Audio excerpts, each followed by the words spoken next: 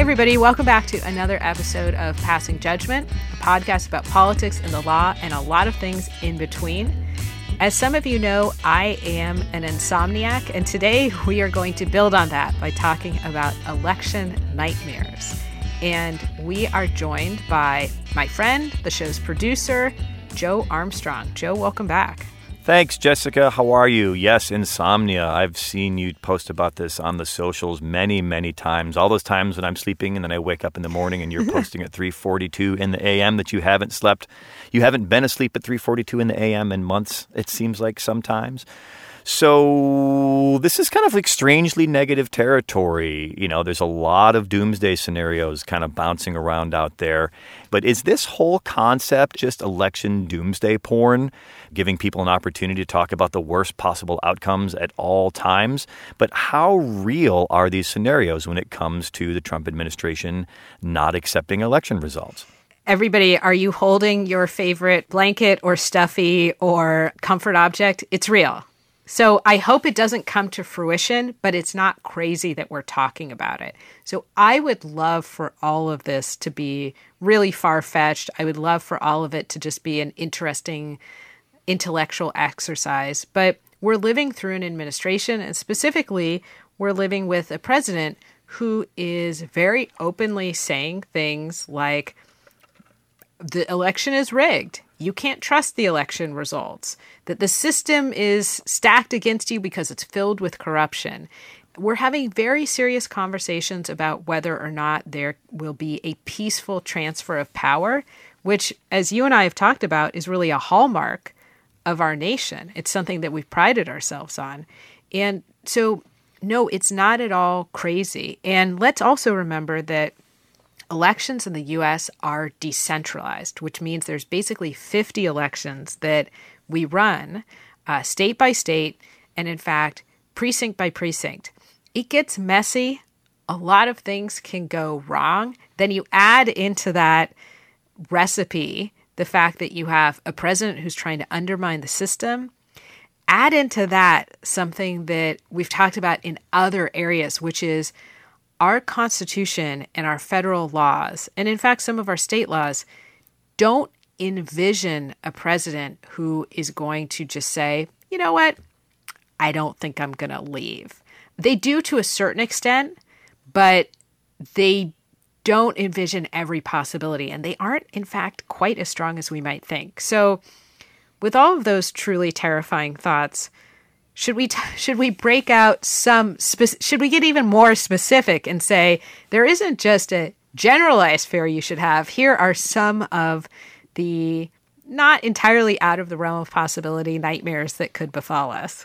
Oh, yes, let's do that. Let's feed those nightmares because we want them to be healthy when they get out there into the world. So jump in, Jessica. Well, actually, before we jump in, let me say something that I said on an episode that you and I did before about whether or not President Trump could send in poll watchers. And let's emphasize this, which is the way that you can take power over your government, over ensuring that you have a vote, is to try and vote by mail as early as you can. And so if you need to request a ballot, request a ballot. If you are in a state where the ballot's automatically going to come to you, fill it out and don't wait. Send that ballot back in as quickly as you can, or bring it to a drop box, or bring it to an official polling place when you can. Think about all these things well before Halloween. You don't want a nightmarish, terrifying scenario. You want Halloween to be scary enough in a fun way.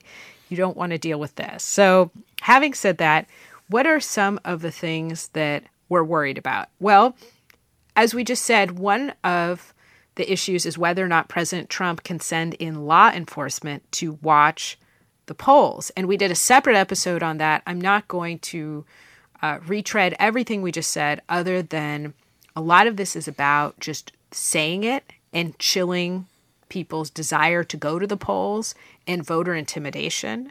What about not having poll watchers, but ordering polls to be closed and using COVID-19, which the president has not taken particularly seriously before, as a pretext for saying, we have to close the polls. There's a nationwide emergency, or there's an emergency just in specific areas with specific voters, and therefore we're closing the polls. That's one of the things that we worry about. Another action that the president could take is something that we've seen playing out, trying to sabotage the U.S. Postal Service by maybe nominating and appointing a postmaster general who doesn't have a lot of experience with the Postal Service, who is implementing cost-cutting measures that might actually slow mail service exactly when we don't want to slow it. So the Postmaster General recently testified before Congress and then Senate. He has said that he will not implement measures that will slow the vote. But again, don't wait. Don't wait till the last minute. Don't rely on the idea that the Postal Service will work as functioned. And then, should we move on to cyber attacks? This is the year to forego your I voted sticker. Just mail the ballot in. So yes, what's next on the parade of horrors? Well, actually, before we turn the corner on the parade, in California, I think they mail you a that I voted sticker with your vote by mail ballot, because I have them up around the house from various elections. It just wouldn't be right to put that sticker on your shirt if you didn't vote, so don't cheat. Exactly. Don't just take the sticker and then leave the ballot on the kitchen table.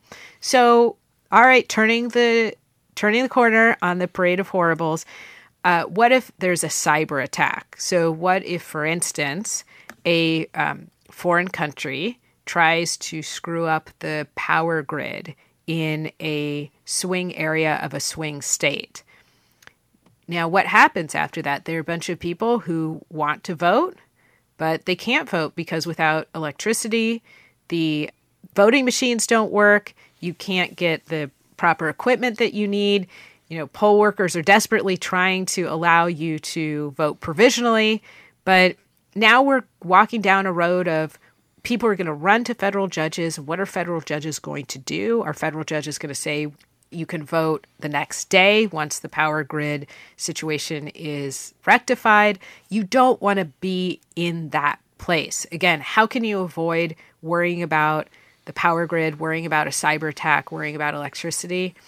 Use the vote by mail system and do it early so that you don't have to be standing in line hoping that the lights will go back on election day.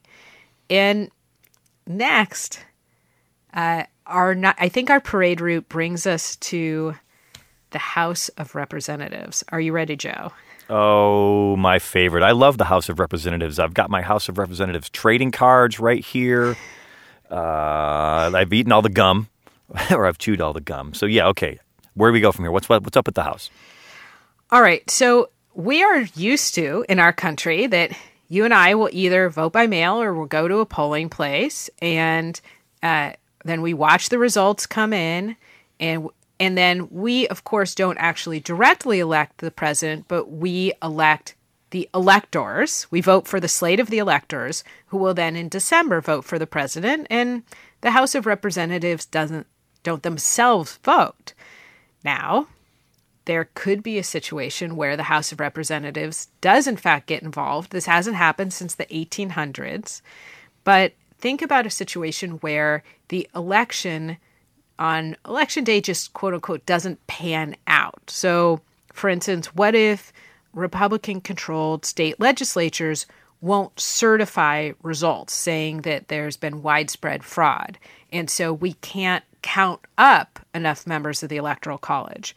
Or what if the election in the Electoral College, for other reasons, is simply just too close to call? Again, maybe there was a cyber attack in one state, and we are calling the results of those states into question.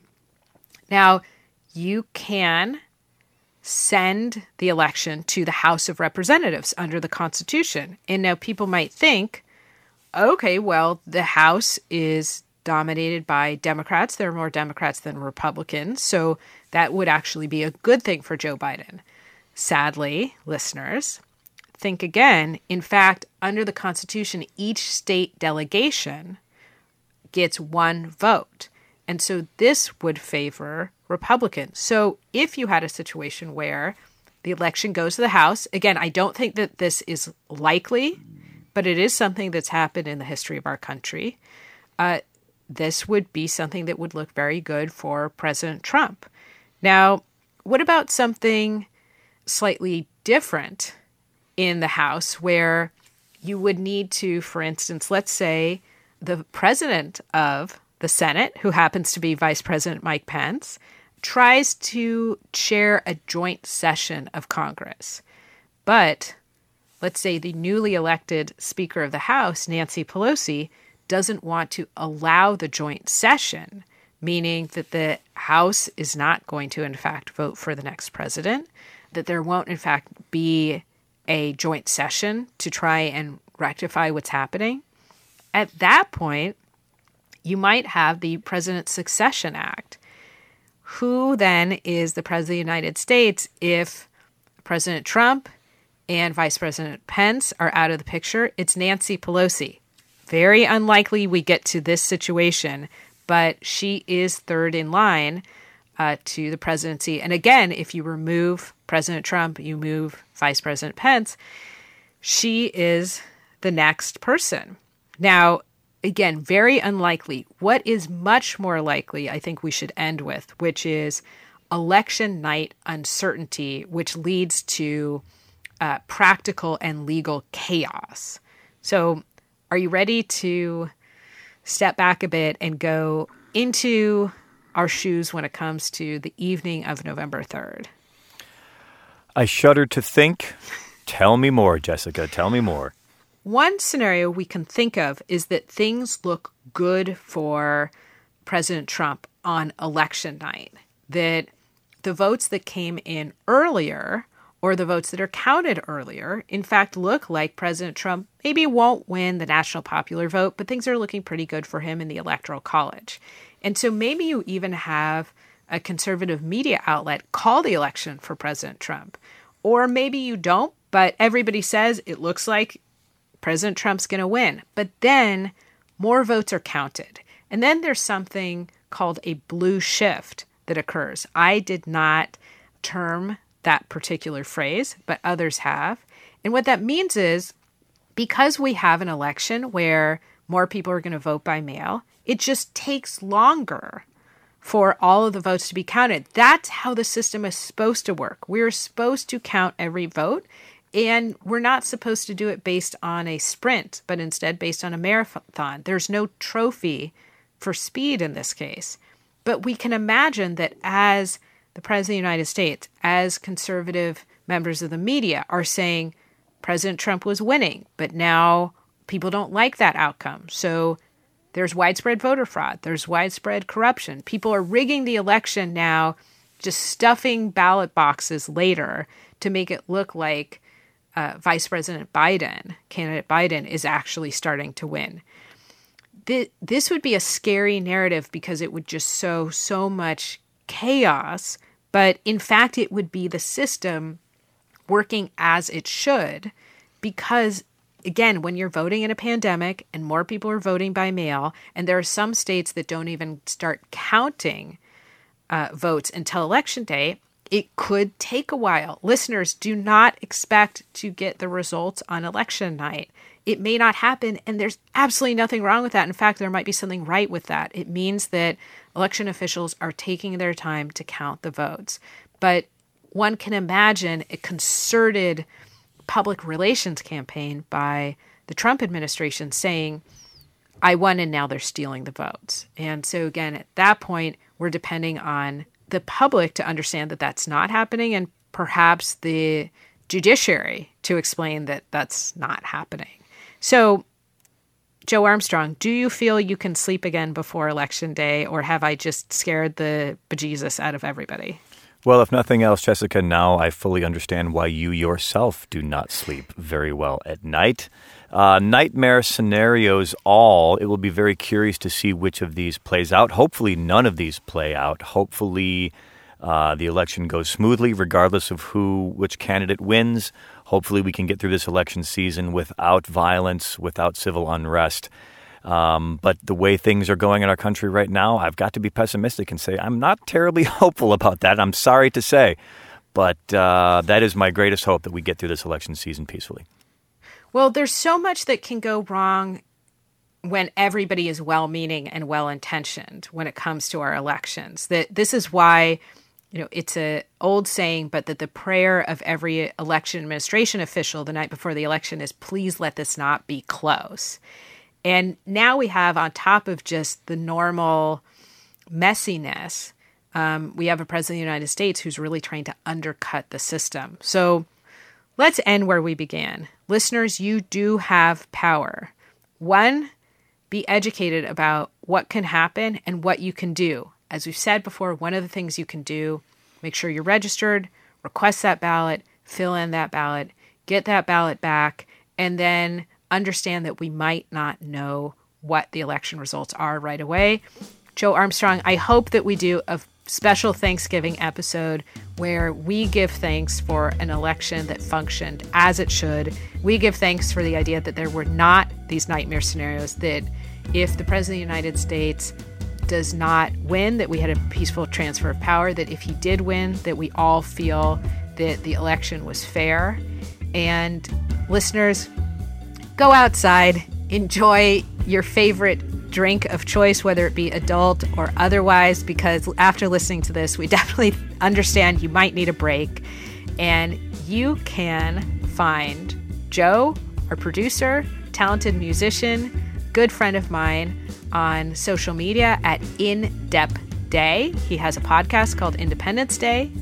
You can find me on Twitter at Levinson Jessica, the podcast on Twitter at Pass Judgment Pod, the podcast on Instagram at Passing Judgment Pod. With that, everybody, again, get outside, try and sleep well, and we will see you next time. Absolutely. Sleepy time tea for you and optimist juice for me. Thank you, Jessica. Thanks, Joe.